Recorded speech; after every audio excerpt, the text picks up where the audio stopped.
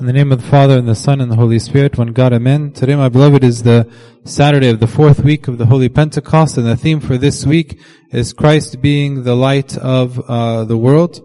And in this gospel, it comes from John chapter 7. I want to read it again, because maybe when we were listening to it, we didn't understand what's going on. I'll explain it really quick, and I will learn two things quickly from it. He was saying, now about the middle of the feast, Jesus went up into the temple and taught. The middle of the feast here was the Feast of the Tabernacles. And this was one of the three major feasts in the Jewish calendar. The first one is the Passover, which they celebrated around when we celebrate the resurrection. Then the Pentecost, which is around the time where we celebrate the Pentecost. And then the Feast of the Passover was actually celebrated in September, October, about 6 months later.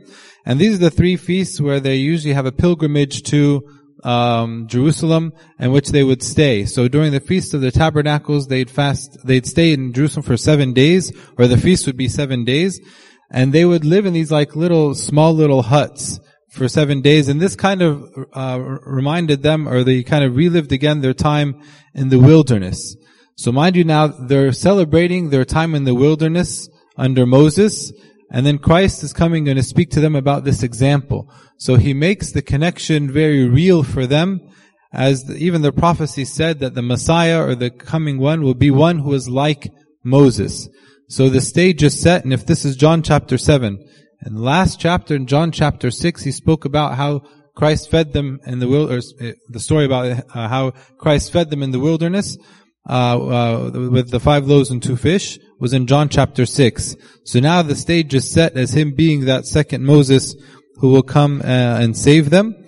And he says, and the Jews marveled, saying, how does this man know letters, having never studied? Meaning, how has he learned if he's never been studied, or if he never studied under a rabbi? You know, their tradition would be passed down from generation to generation by rabbis.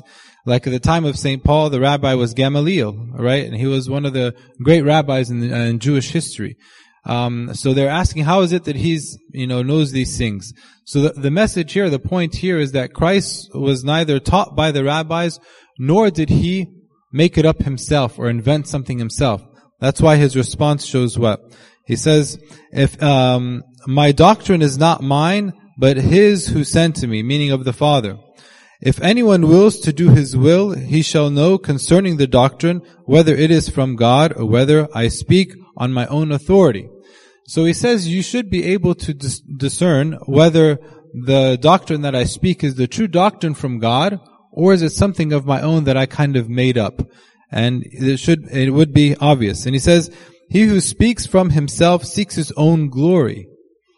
So again, somebody who's making something up would speak so he gets the glory, he gets the praise from the people.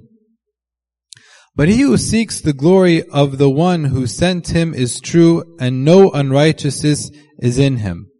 So he's saying here that the true teaching is the one that doesn't seek its own glory, but the one that seeks the glory of the other.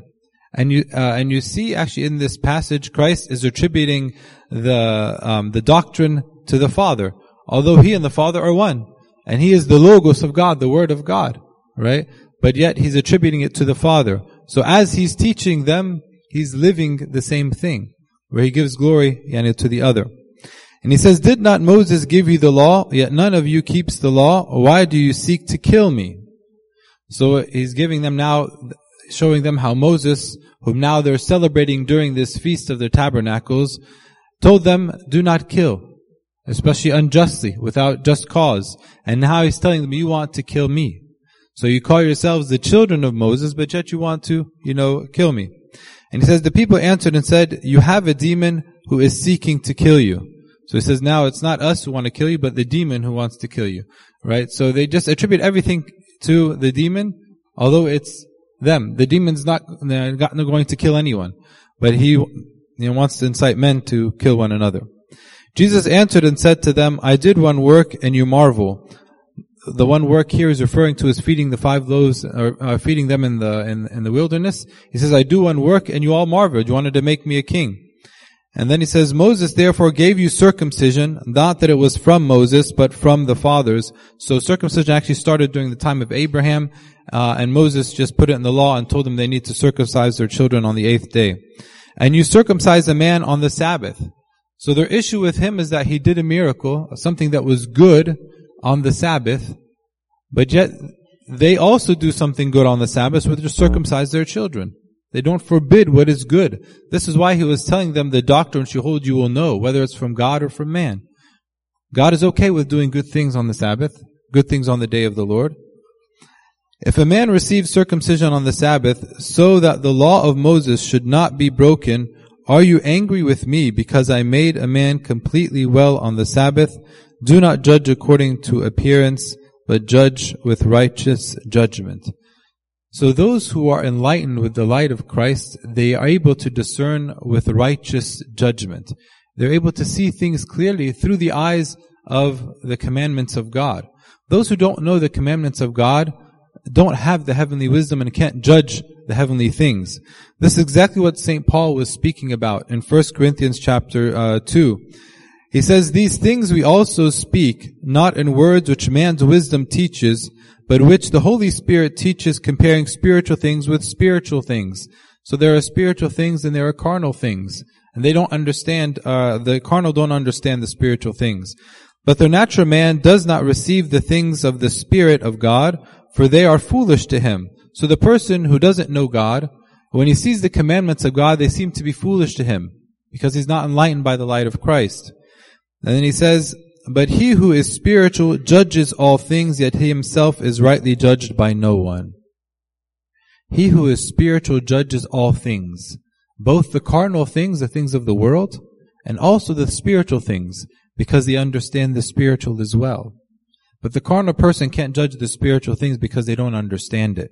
This is why sometimes people look at Christianity as being something that is foolish. But it's not something that is foolish. But we as Christians, when we're filled with the enlightened, or we're enlightened by the light of Christ and the Holy Spirit, we can judge both the spiritual things and the carnal things as well. And he says, for he who knows the mind of the Lord, that he may instruct him, but we have the mind of Christ. If we paid attention in the Psalm, the beginning of the Psalm today, it comes from Psalm 15. He says, in whose eyes a vile person is despised, but he honors those who fear the Lord. This Psalm begins by asking questions. Who are those who dwell in heaven? Who are those enlightened by Christ? And he says those who are enlightened by Christ, they look at evil and they despise it. But those who fear the Lord, these are the ones who live in heaven. And how is it that we fear the Lord? How is it that we show Him reverence? Is by honoring His things. When we come to church, we're sitting quietly. We're not speaking to one another during the services. We're paying attention, right? The commandments that He gives us, we take with utmost respect and honor. We respect the Holy Spirit that is in each and one of our brethren. We don't speak harshly to them, nor send messages to them or about them on social media that's harsh or that's bad, right? All of these things show that we fear God. We fear God that is present in every person, and we fear Him in all of His things. May God grant us to be enlightened by the light of Christ, to fear Him and to understand the spiritual things. To Him be the glory forever and ever. Amen.